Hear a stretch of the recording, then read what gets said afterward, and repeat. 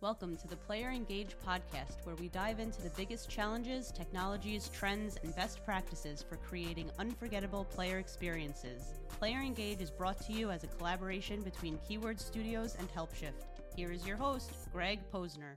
Hey everybody, welcome to the Player Engage podcast. I'm Greg. It's my pleasure to bring you a very special episode of the podcast today about a very significant topic in the gaming world, the role of trust and safety, with a special focus on the challenges faced by moderators and particularly during the holiday season. Today we're exploring the crucial role of trust and safety in gaming. We'll start by understanding what safe gaming environments entail, examining the roles of moderators, and the types of games that depend on their vital contributions. The journey will take us into the core gaming safeguard mechanisms. We'll then venture behind the scenes with a day in the life of a moderator to understand their daily challenges and the balance between proactive and reactive moderation. Following this, our discussion will pivot to the role of AI and trust and safety, delving into how AI is revolutionizing moderation by managing routine issues and prioritizing critical cases. Today, we're joined by Sharon Fisher, a trust and safety veteran with over 15 years of experience in the gaming and social platform industries. She got her start as a moderator for the popular kids MMO Club Penguin, which was acquired by Disney in 2007.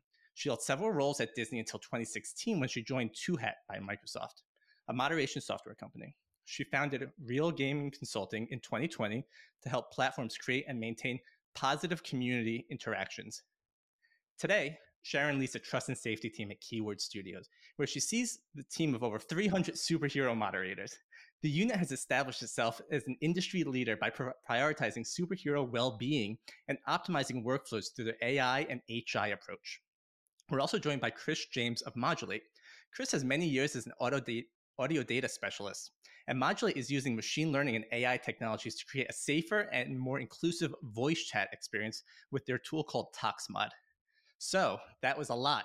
I usually don't say that much, but thank you very much for joining me, everyone, today. Let's jump into this. And before we do, Sharon, you want to give a quick introduction of yourself? I don't think I can top that one, Greg. You've said it pretty much all. Hello, everyone. It is a pleasure to be here. I'm super excited to talk a little bit more of how we do it, why we do it. The more that I go around the globe, the more that I learn that not everybody knows what a moderator is and what we do behind the scenes. So looking forward to connect that with AI and Chris's expertise. So hi. Thanks, Chris. Sure. Hi, everyone. My name is Chris James. I'm the audio data specialist at Modulate. Thank you, Greg, again, for that amazing intro. I work on the ground floor for studying the voice chat data that we use to develop ToxMod. Cool. And both these are really interesting, right? We have Modulate, which is an actual tool that's being used that's analyzing voice in online games, which is nuts.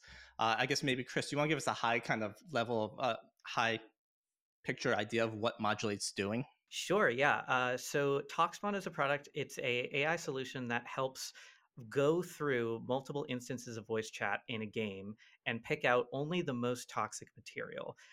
So, a lot of the stuff that we moderate for is stuff like hate speech, stuff like harassment, things like bullying, and being able to escalate those to moderators, human moderators, so that they can take the proper action needed.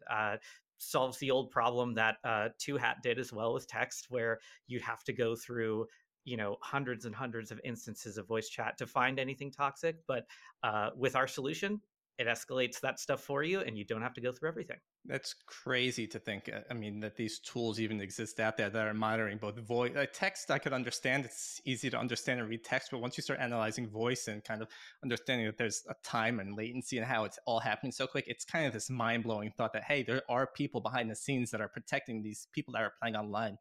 Before we get too kind of deep into the subject, let's start high level and understanding what trust and safety actually is. And maybe we'll start with Sharon. Are you able to kind of give us a high level understanding of what trust and safety is in gaming?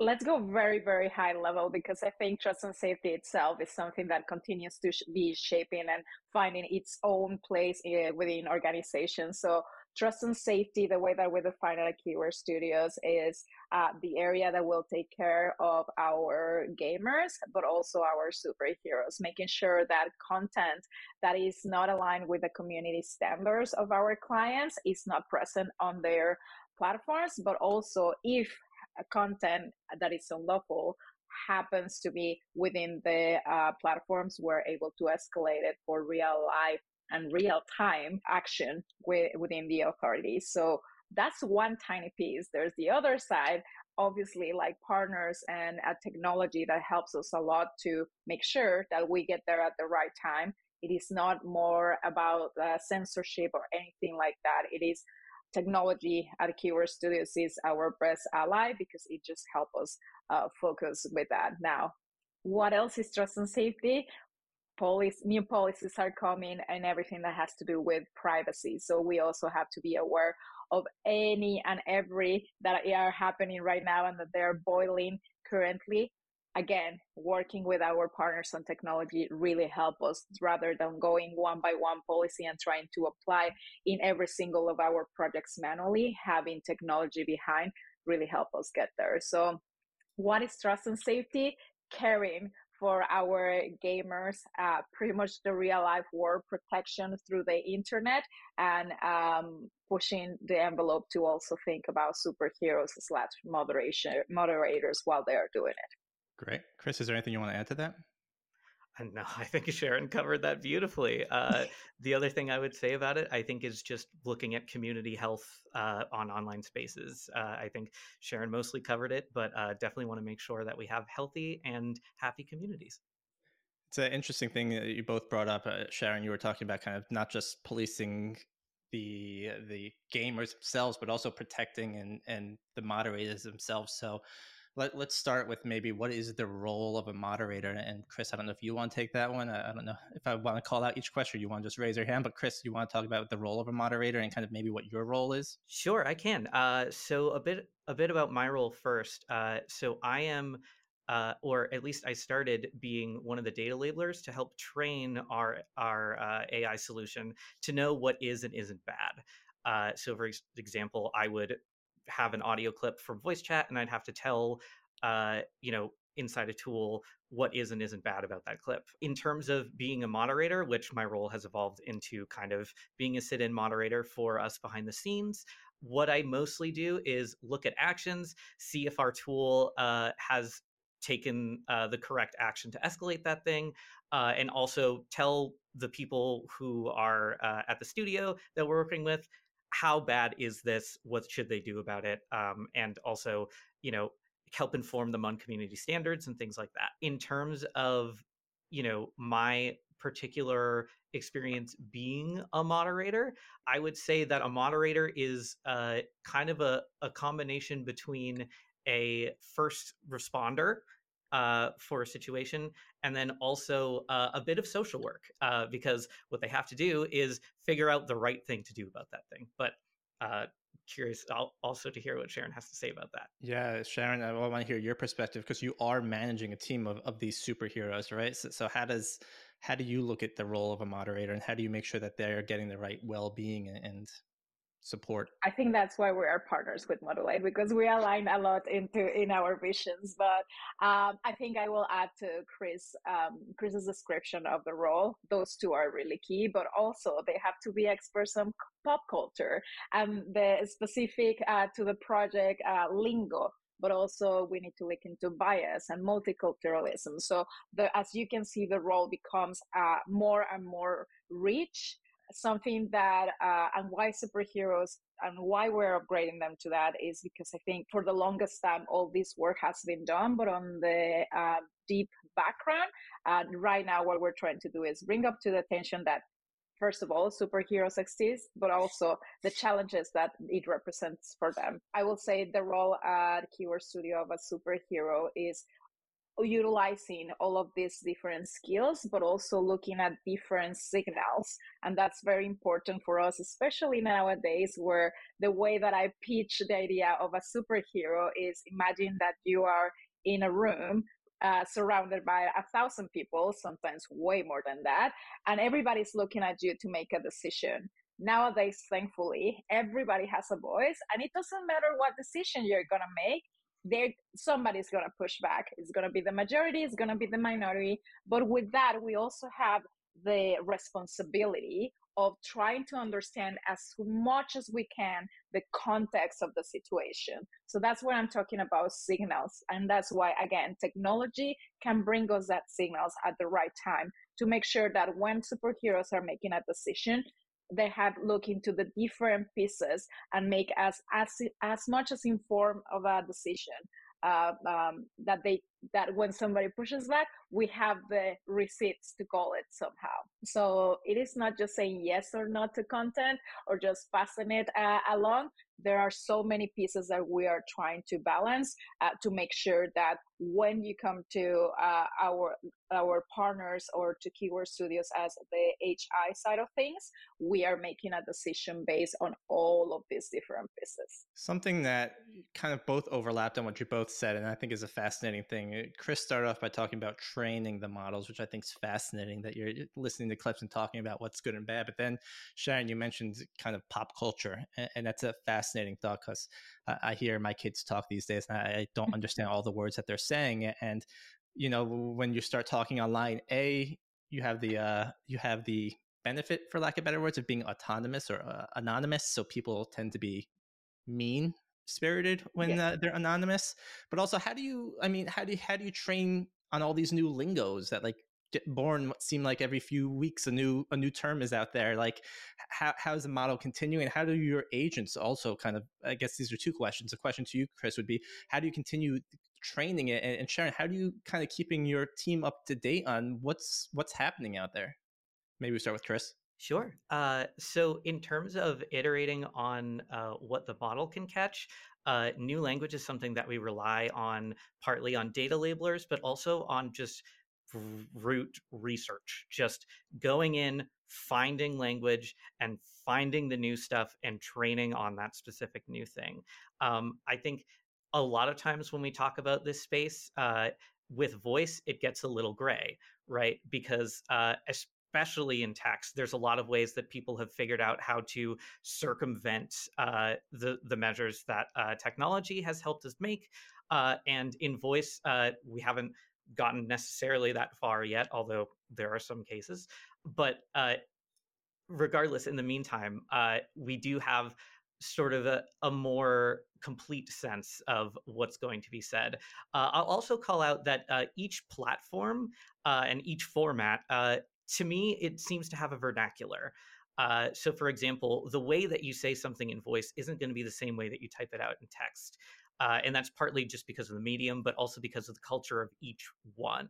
So being able to iterate on that, it just means we have to be as in touch as possible with what's going on in the data. And a lot of times that means research. And I think that's, again, where we close the loop, right? From our side of things is the HI, or human intelligence.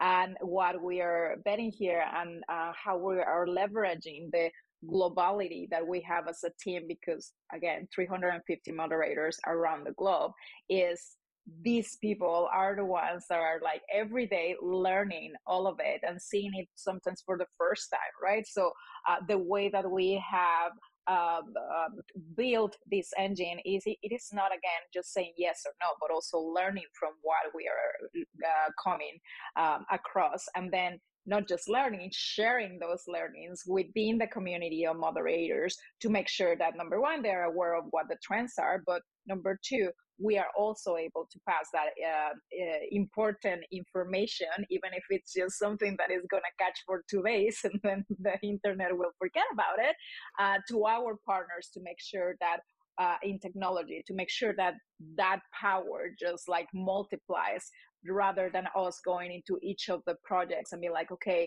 capife, or whatever Trump tried to say at one point, added to project 1, 2, 3.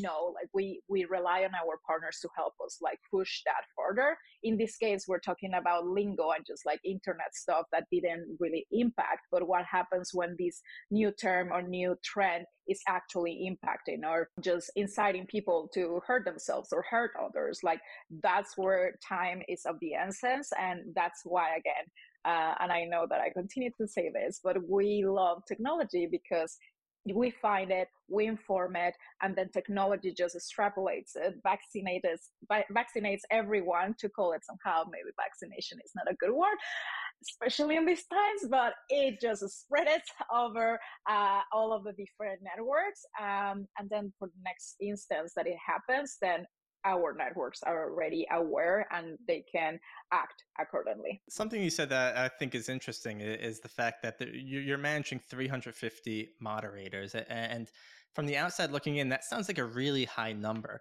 What types of games are typically utilizing moderator type roles? Like if I'm going to go out and buy the latest Call of Duty, right? It's what's it protecting me from in that game? What's it not protecting me from? What should people who are listening that maybe are parents to younger kids be understanding that where the protection starts and where the protection ends? That's a great question. And I want to say 15 years ago, the focus of protection were kids, right? Like the internet was really new. There was not a lot of understanding what will happen if a kid was to go into the internet. But today I can say like every single network game that has anything that has to do with user generated content, so in the form of text, video, images, or voice, needs to have moderation. Like it is just the standard now. Thank you. We finally are at that point where people thinks about these things. And I think the degree, to your point, Greg, on how much moderation or how many moderators even you have into each of the projects, it totally varies. Like there is no perfect formula.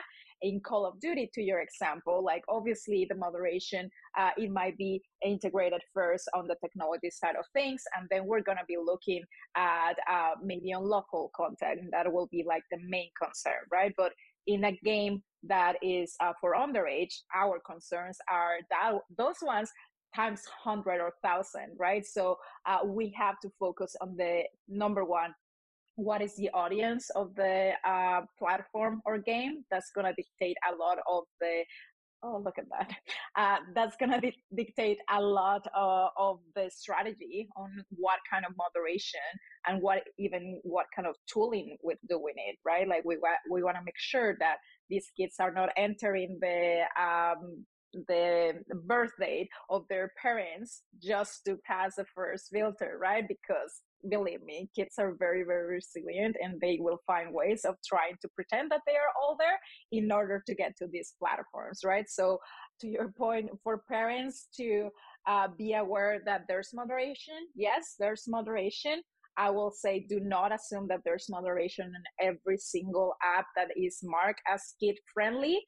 That's something that is a misconception. There is moderation from those companies that are actually buying or really aware that there's these challenges that they want to protect their users from. I love that point. I love the point that you made where any online platform should have moderation. I think that's a really, really important thing. And I think a lot of times the usefulness of moderation is questioned just because it's not something that we've really known about as a problem statement for a very long time. I think like for a very long time, the internet was very unregulated in that way. And there's a lot of danger out there on the internet. I know like, you know, there's a huge concern right now, especially in the government with violent radicalization and, you know, things like sex trafficking and child grooming and stuff, and being able to tackle those problems means to me having moderation, and it's really important, I think, for people to understand that. I would also say too that the problem statement of like, you know, how do we protect people on specific platforms with specific audiences, right, is a really big problem statement as well. And I think that's something that keeping in sort of tandem with the incarnate culture on those platforms is really important. It's, you know, we hear a few months ago when Elon took over Twitter, or I guess we'll refer to it as Twitter. He got rid of the whole trust and safety team, and I think some people kind of just said, okay, I don't know what that means, but either of you, I'm not sure if one of you feels more passionate, but like, what does it mean when a huge platform like Twitter removes that trust and safety team? Is it going to affect its users?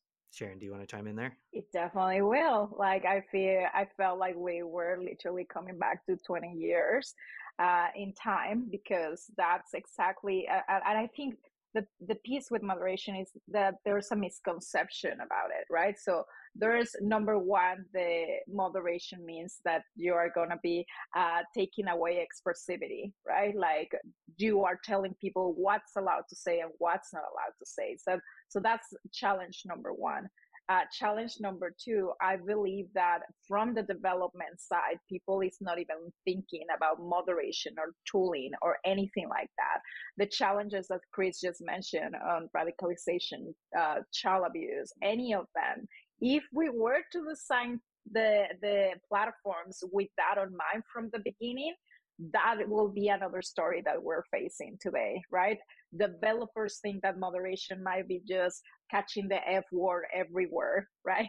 And there's so much more to it, like the way that we are creating these different platforms, this engagement is so key that trust and safety steps up and reviews. And it is not for trust and safety to dictate what the process and what the project should look like. That's something that we really want to send that message. It is more for me to tell you, hey, by the way, that's a really cool feature. You're going to be uploading UGC and pictures. Have you thought that that could be actually a child pornography picture? And you will be amazed of how many people, because that's not their role, that's not what people does. They just create amazing features, amazing games, and that's what's in their mind.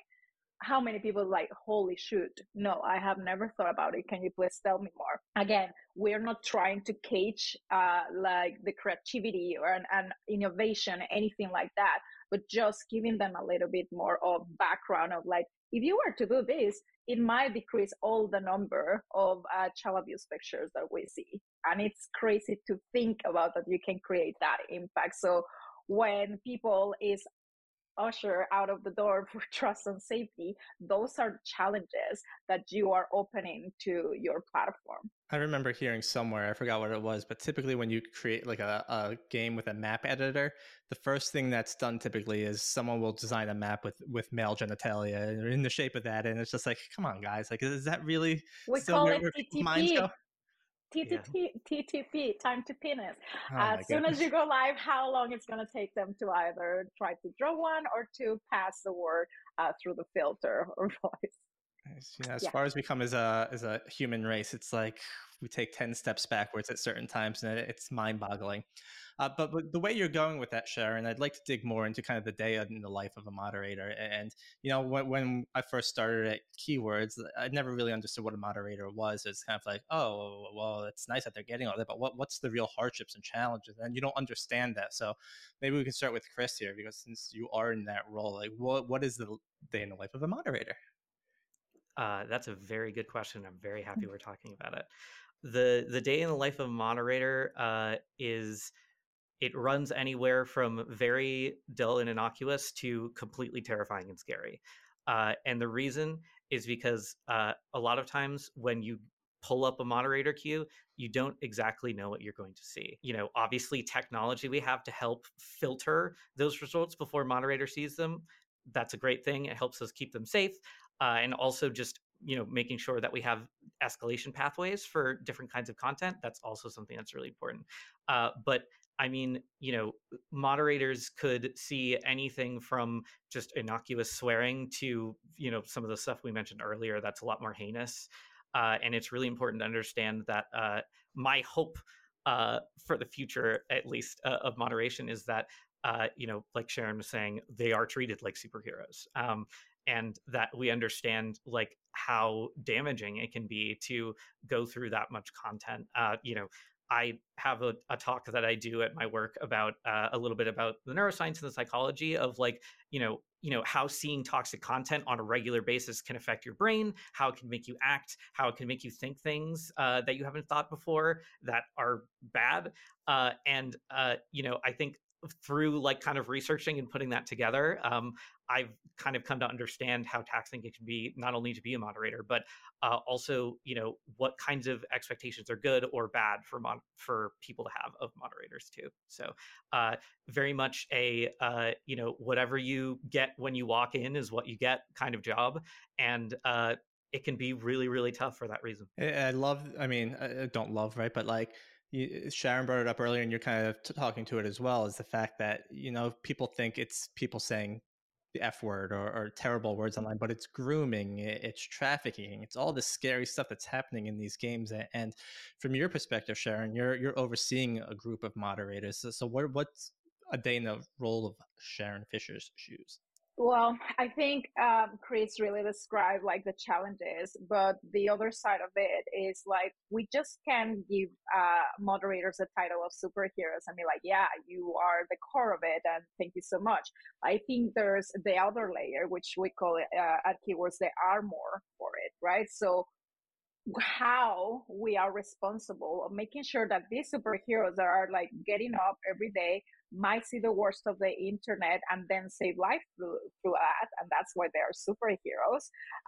What tools are we giving them? It's not just a title and a cape and good luck. We have to armor them with that, right? So for those challenges, you have to make sure that you just don't give your superheroes psychologists at the end of the line, right? Like that's nice to have, but that should like almost you should never get to that point if you are really giving your superheroes the right tools. And what that looks like and why Keywords is pushing the industry towards that is like it's the everyday care. It's really normalizing the fact of like, how are you feeling today, and not saying yes. We call it my fire here, and what it means is like, how's your fire today, and just use a gift to tell me how are you doing today. That gives visibility also for your team to know how are you doing. Somebody might reach out around on Slack or on Teams and be like, hey, what's up? Like, how can I help you? Sometimes we're at coils every morning, right? And you're just like rolling out of bed and you don't want to do anything, and that's human.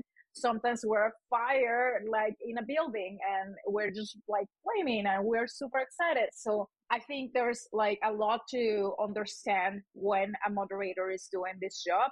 To Chris's point, all the impact that it can have if they are not well taken care of. I call it just like are really damaging people's souls, because that is what it is. Doing this kind of job without having support, a line of defense like technology, it's something that in 2023, almost 2024, should not be happening anymore around the globe. We have technology that has made it so far already that protecting superheroes too should be something that we do, not only because it is good business, but because it's the right thing to do. Are you able to kind of dig into that a little more? Because I know you had a very, I'm going to say, hard stance at Keywords that you want to protect your superheroes. You want to make sure they have specific benefits that will give them the mental health breaks, stuff like that. Like, how can other companies that are taking a look at this do things, or just understand how and what Keywords and other companies should be doing to help their superheroes? So first off, while I'm working for Keywords and obviously our superheroes, something that I like continue to say is like, please take the term superheroes. Like, it is not unique to us. It's obviously not trademark. Take it, because everybody and every moderator needs to be shown a light and be aware that they need this protection. To your point, the depth of it is, number one, who are you resourcing? Do not resource only based on the language skills, right? Like that's not enough. So the way that we're resourcing is like a homemade, literally, and it took us probably like 8 months to get to it, a test that is not just only looking into language capacity and capabilities, but also, are you aware of your bias? Are you willing to receive this help? Because it doesn't matter what of a strong program that we have, and we have seen it everywhere and anywhere. We all have all these benefits, and when do you utilize them? Never, or unless you are like in a very deep hole, and we are guilty all of it. So making sure that, number one, you are willing to take this help that we're going to be providing is really important to us. There's many other points when it comes to recruitment. The way that we onboard people, it is not just like, these are the tools that you're going to be utilizing. We stop, we take a day and a half to just sit down and be like, okay, now that you're not in the stress, tell me a little bit about what is it that makes your soul happy. And this is just kind of like a back pocket first aid kit that we're going to have there forever and ever. This is very personal. We obviously don't publish it, but we want to make sure that people is able to be prepared for when and if these kind of like cases come and they are on this stress, right? So that's just a little piece of it. There's a lot on that training and onboarding that we do. But then again, it is not just that and then go to work and then there's a psychologist waiting for you at the end of the tunnel. There is the everyday care, and the everyday care, we had gone through every single leader within the organization to make sure that they are able to support our superheroes, that they understand what to ask, how to support them. Very, very important to say, we are not giving the responsibility of a psychologist or a psychiatric to these people. We're just asking them to ask the questions and to prompt and to make sure that they are, again, asking what's your fire every day. Then we have that's the daily. Then we have the weekly, which is the one-on-ones. There is a lot of information coming to the superheroes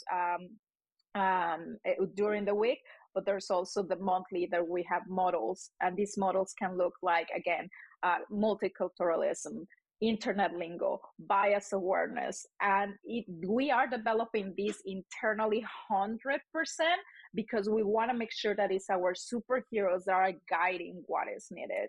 So, Greg, I can probably go for like 700 hours on this because it's how detailed the program is, but I'm open to anyone and everyone to reach out, and the more that we can protect our superheroes around the gaming industry or social media industry, we're happy to support. I love the fact that you made this one statement that says you find out what really makes them happy inside. And I feel like it's just this little thing. Like I imagine like a bucket of like, I like Sour Patch Kids right here. Like just like when I'm angry, like, all right, let me just take one, take a breath. I think that's super important. And the same question for you, Chris, but more curious, like you are in this role. When you start to feel overwhelmed, what do you do? What helps you? And maybe if you don't want to get that personal, you don't have to, but. Oh no, I'm happy to. I actually developed a whole framework with, my care team, my mental health care team, to actually deal with this for that reason. A lot of what Sharon was saying is kind of my own practice as well. Just checking in with, what's going to motivate me today, like what's going to make me feel fulfilled, and then also being able to check in periodically about, how am I feeling? Like, where is my emotional state at? What kind of things are coming up? I think a lot of times when I walk into this role and I start to look at content, the thing I'm the most afraid of doing is disassociating. And I think a lot of times when people start to look at content like this, that's the first thing they do. And that's good because they need to separate themselves from the content. It's very important that they don't feel like it's actively happening in front of them and that it's their responsibility. But at the same time, if we do that for a very long period of time, we can end up just walking away from ourselves, and we can end up like losing that motivation. We can end up losing that sort of internal barometer of how am I feeling today, like what things are affecting me. And then all of a sudden, we're 3 or 4 hours into a shift and we're feeling completely burnt out and we don't know why. We don't even have a place to put it because, when you're looking at that stuff for so long and you're disassociating for so long, it's really hard to just come back into your body. So there's a lot of stuff that I've borrowed from some of the trauma therapists that I've had, some of the stuff I borrowed from generalized therapists, having to do with like CBT work and DBT work that we've done. And then also just specific, trauma focused therapy techniques that I use, to not just like calm myself down, but keep myself in touch with myself and what I'm doing. Because that, for me at least, is the biggest challenge. I've had a lot of experience with this and a lot of experience with trauma in my life.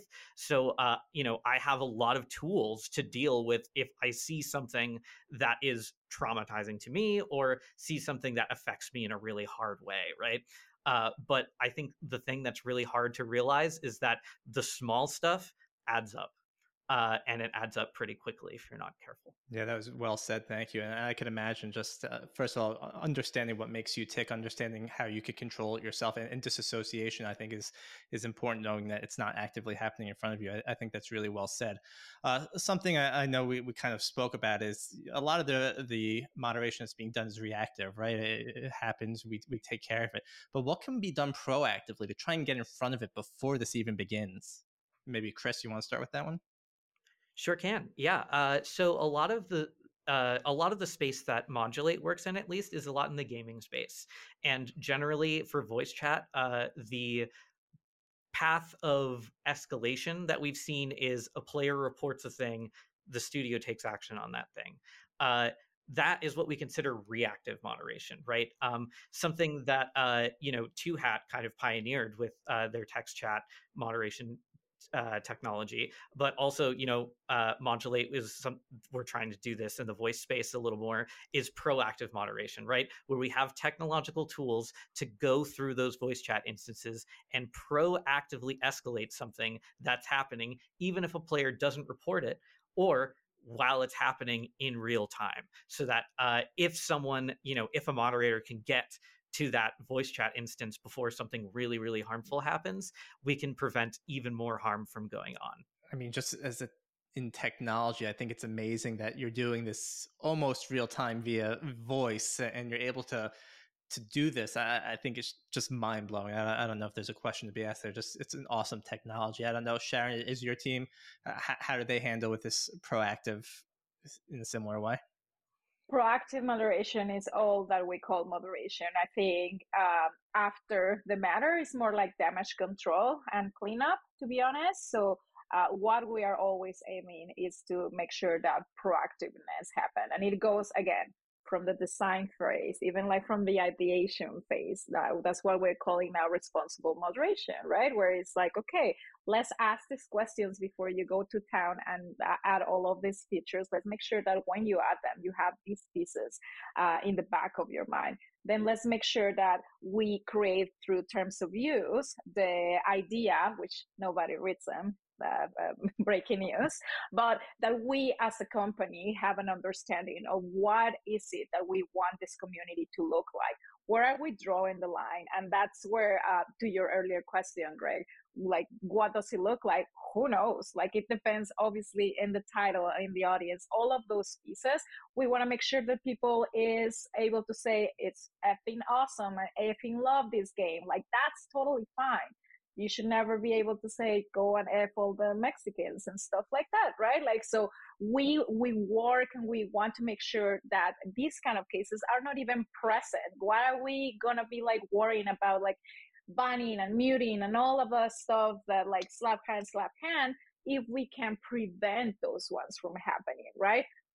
I think the other part of proactive moderation, and we're trying to do moving forward with moderation, is like not focus so much on the negativity of it, right? Because for studies that are out there, like we can see that it's like 4 to 6% of users that are actually toxic users, right? So in focusing just on them rather than the 96% of them, we are losing an opportunity of like actually creating communities that are more engaged and stuff. So it almost feels like when it comes to moderation, those things and the Mexicans and stuff should come out of the box already, like we should, like, there's no question that that's wrong.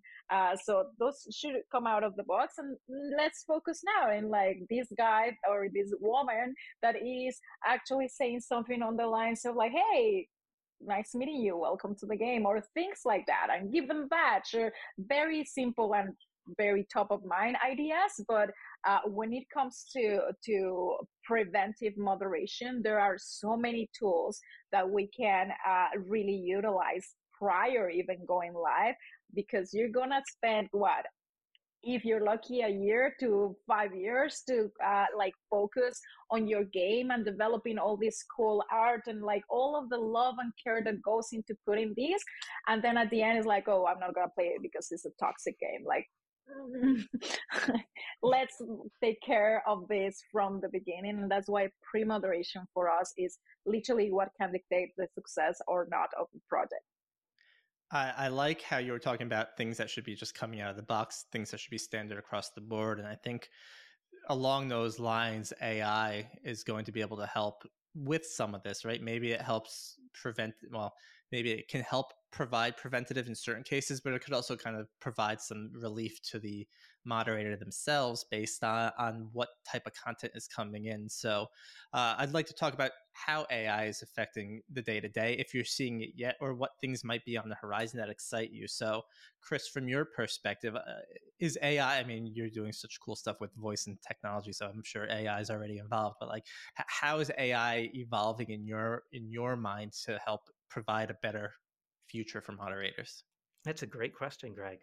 There's definitely a lot of strides that are being made in AI right now, and I think there's equally as many strides being made in the view of AI that we have on the outside. I think from someone just being an internal person who does this, I think the coolest thing that I see AI doing right now, giving us confidence in large scale like systems and communities that we could not have if we did not have it, right? I think like something that we're focusing on a lot at Modulate is just how to do this at a scale, right? How do we how do we leverage people as much as we can, and how do we take the burden off of people so that we can make sure that AI is either in front of the more obviously bad things like hate speech and rampant sort of racism and other things like that, but also like how do we make sure that we are escalating things like violent radicalization and escalating things like child grooming, because the most exciting thing about doing this at scale is that like 0.05% of data that contains that content is something we can find now, instead of just having to ignore it or having to look so long for it. And I think like the fact that we can start to protect communities that way, once we start to develop different models for that sort of thing, that's probably the greatest role that AI has, is just making the process of sorting through online spaces extremely simple and fast too. Yeah, speed, right? Efficiency, being able to get in front of it before it spreads. Sharon, obviously you work at Keywords where we have tons of technology, but how are you looking at utilizing technology to help as well? Sorry, repeat that to me. How am I looking? AI to help kind of assist the moderators in making. It's the core of it. Like seriously, like I think we have gone through this, and I like to like paint the picture of how we came to be with AI and HI. We started moderation back on the time with just like humans doing it, right? And then it was not artificial intelligence back on the time. It was just like looking into the patterns and just like the words. Let's block the words. For me, for example, in Club Penguin, it was snowballs, right? Like the penguins will throw snowballs. But if the chat was too tight, then you couldn't say snowballs because the second word was a sexual word, right? So we had to find a balance of it and understanding that. So then once we got really good at it, like the decision was like, oh yeah, like now automation is going to take care of all of it and forget humans, because now we want to like reduce costs. Really quickly we realized that that's not as scalable, obviously, but also languages and nuances and all of those pieces, like, oh wait, we might just need some kind of automation and humans. And then we came into the era of like, yeah, but technology didn't tell me, well, the humans didn't tell me, and then just pointing fingers because we were all fighting for our place within moderation. And I think today we're finally at a point where we understand that we all bring value and that we both need each other, right? So again, when we are talking about gaming, which is our main focus at Keywords, the sheer volume of content that we're seeing is nothing that we have ever seen. Like I will say, like the last 5 years, it has like triple just because of the circumstances and everybody being at home and stuff. So there is still not understanding of from my end on thinking that why are you not utilizing technology to help you sort through all of these pieces, right? So AI becomes even more interesting to us because of how quick we can switch things, how quick can we protect people, how quick we can even, if we start looking into a trend, rather than having my superheroes thinking, how else could they say this? Well, guess what? There's a billion ways that you can misspell or subvert the F word, if not more, right? But when you give it to AI, it's just right there. We're not going to spend, because I did spend that time back on the time, like 3 months trying to figure out what are the names and last names that could be utilized as a thing too, right? Like, let's not put our effort there because there is technology now. So never mind the fact that it is protecting people around the globe, right? So the benefits that we see with AI are greater than anything else. And I think the hurdle that we continue to see is people thinking that AI is making that decision for and making a call in what goes and what doesn't. I think that's also another misconception that we're trying to push back with. The fact that I say this has to come out of the box, I'm not talking about me deciding what goes and what doesn't go in the community. I'm talking about like the overall understanding that somebody saying, I'm looking for a 5-year-old girl virgin, it is not okay to be in chat, right? Like that kind of pieces, that's what I'm talking about, that AI should be able to already protect to begin with. So I have kind of a double question here. You keep mentioning, Sharon, the AI and HI, right, which is human interaction. And my question is, as AI has been making more of a presence in this space, have you seen the human interaction go down because it's less necessary? And then the other question, which I wanted to ask earlier, which kind of goes with this, is that where does the limit of what a moderator can do end? Like, what happens when you find that case that has to be escalated? Who does it go to? Like, where's your authority end? Sharon, I don't know if you want to start that one. Okay, so I think that's like another fear, right? Like, is AI is gonna take over my HI job, right? And that's I think that again, I just see AI as one of the pieces that makes our superheroes stronger. Like, I don't believe that that's the case. Now, to be totally transparent, okay, like, of course that having technology will decrease the amount of cases and a human is going to have to view. That is the point. But what we're trying to do with this is like, yes, the cases are lower, but how are you going to utilize that time now, moderator? Instead of slapping the hands of everyone, what about like making the community stronger, being more engaged with them, bringing other kind of even intelligence to you and to the company and the team, right? Like, because we now have more time to focus on the positive. So that's the first question. The second question, I have the answer, but I don't remember the question. So please, Greg. Yeah, no, the second question is, when something does get escalated to a human, right? What can the human do? What's the escalation process from there? Yeah, I think this is also very unique to Keywords, and the way that, again, total transparency, when I joined the organization, one of the pieces that I saw is there was a very big gap of what I thought the number of projects and the number of real life threat escalations were. So once I did a little bit of investigation, the challenge there was education to understand what is a real life threat case, but also what is the process of doing it. What we do today at Keywords is like, once you find these cases, and again, most of them are brought up by technology, right? Because we don't have people just reviewing horrible pictures. Technology, in the case of pictures, for example, will take care of like the ponies and rainbows. It will take care of pornography, but then the middle side or the gray area is this a really small bathing suit, for example. Those are the pieces. if the system is telling you, or the technology is telling you, this is a real life threat case, or within chat or with your voice, you are starting to pick on all these signals, what we do is a superhero neon wraps it, I call it, where it's like, give us all the information, all the data that you have available to make sure that we have something put together. Then it goes to a specialized real life threat team that we have at Keywords that has been trained on the different topics to make sure that they are able to add more into this wrapping, and usually get back to the superheroes and their leadership to ask for more information. And I will talk a little bit more about the challenge of sharing information and all of that. You can imagine it already.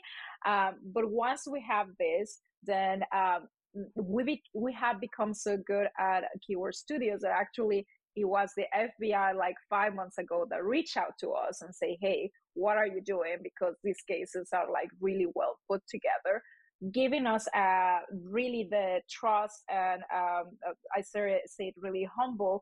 Now we have like a direct line with the FBI. In the past, what we used to do is like, okay, I don't know, Oakland, California, I have this case.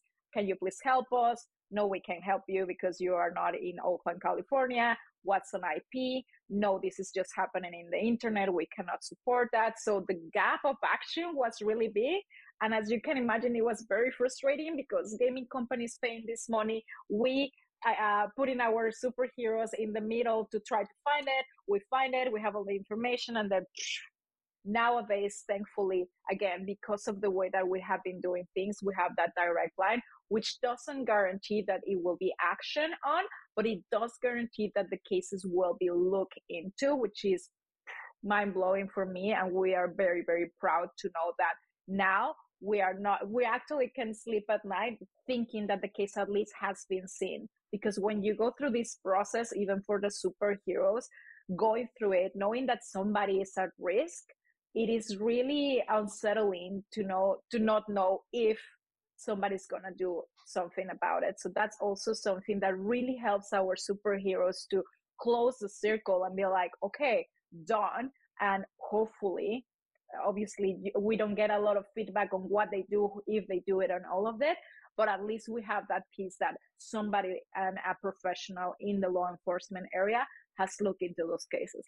It's insane and awesome at the same time, knowing that that's your escalation path, and just knowing that that's a possibility when you're protecting people online, and that's a relief to know. Chris, same two questions. I'll say them again because I need to say them again. But has AI helped improve the number of cases or reduce the workload for a moderator to only make sure that they're looking at the urgent stuff? And then what happens when that stuff comes through, and how is it escalated? Great questions again.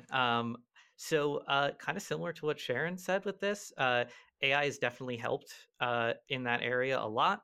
I think since the basis of our product is, basically making sure we can escalate the right things so that, moderators can like do it. I think it's pretty evident to me that that's happening. One thing I will say is that the thing that studios are leveraging a lot is automation.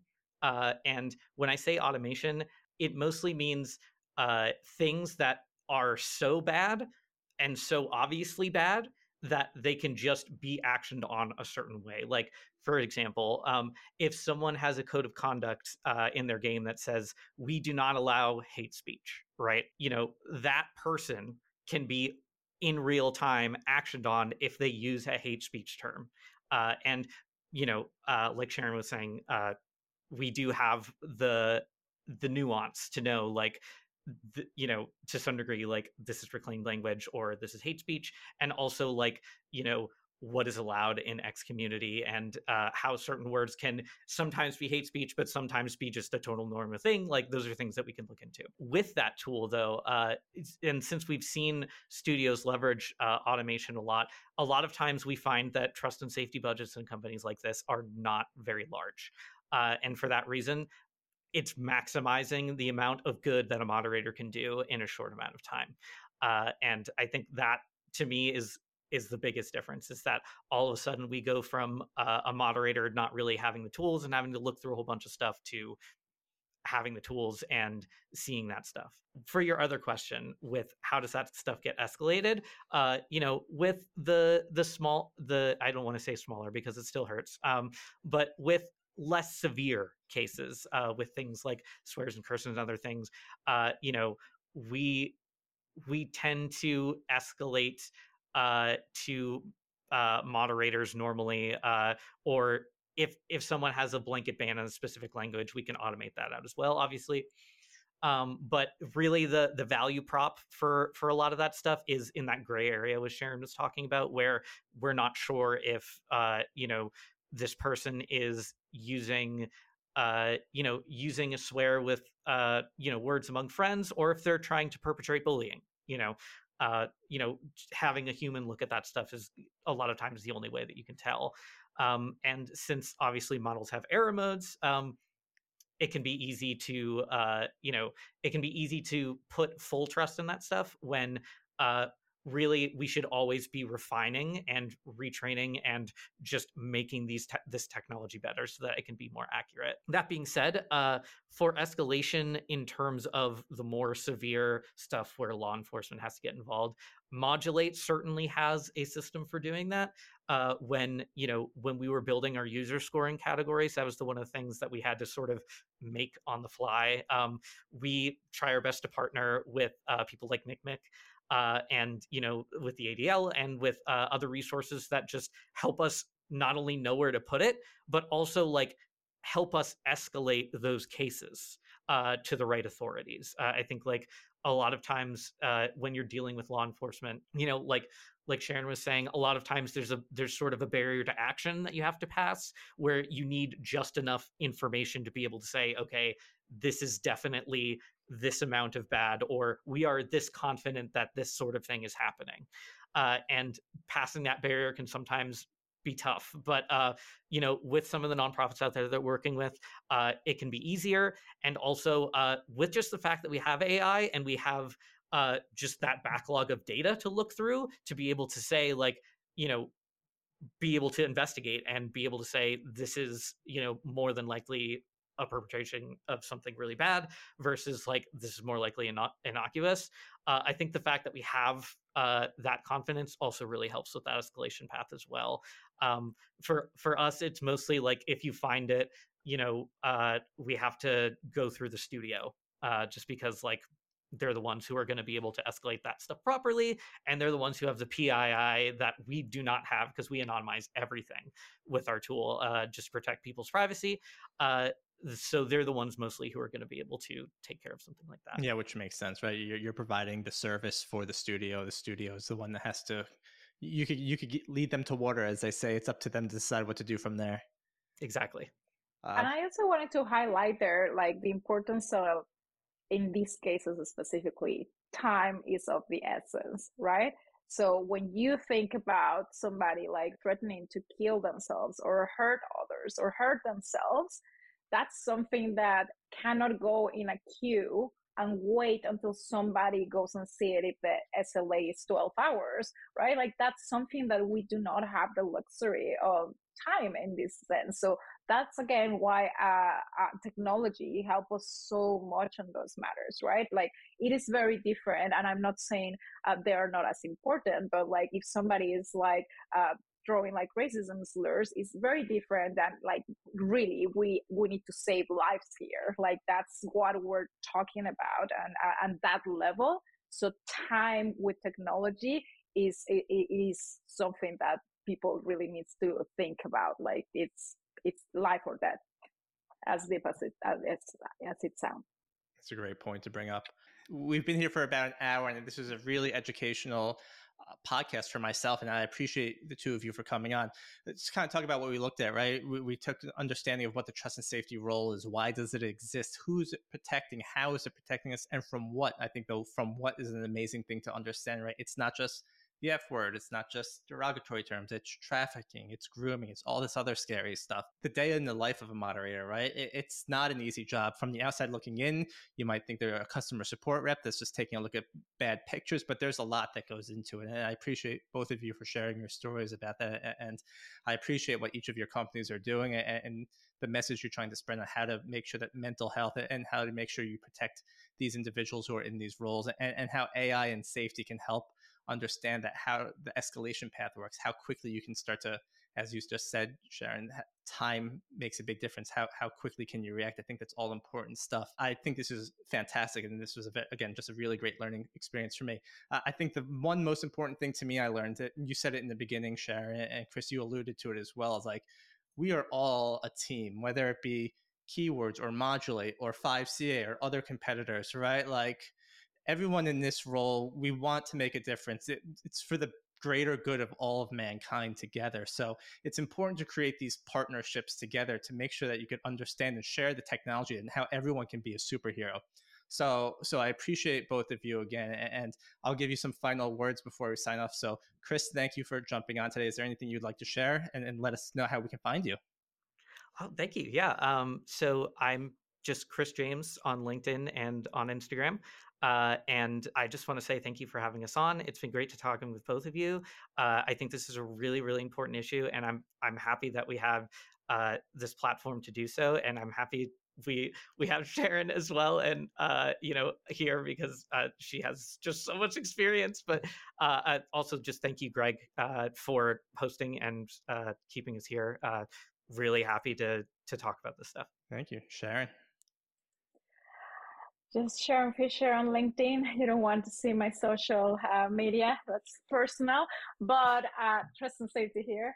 But I think the message that I want to leave with is moderation is not the evil of this game, literally, but also it is not the savior of all of it. So do you have, when you are looking into what your kids are gonna play, what you're gonna allow to in your house or not, you really have to.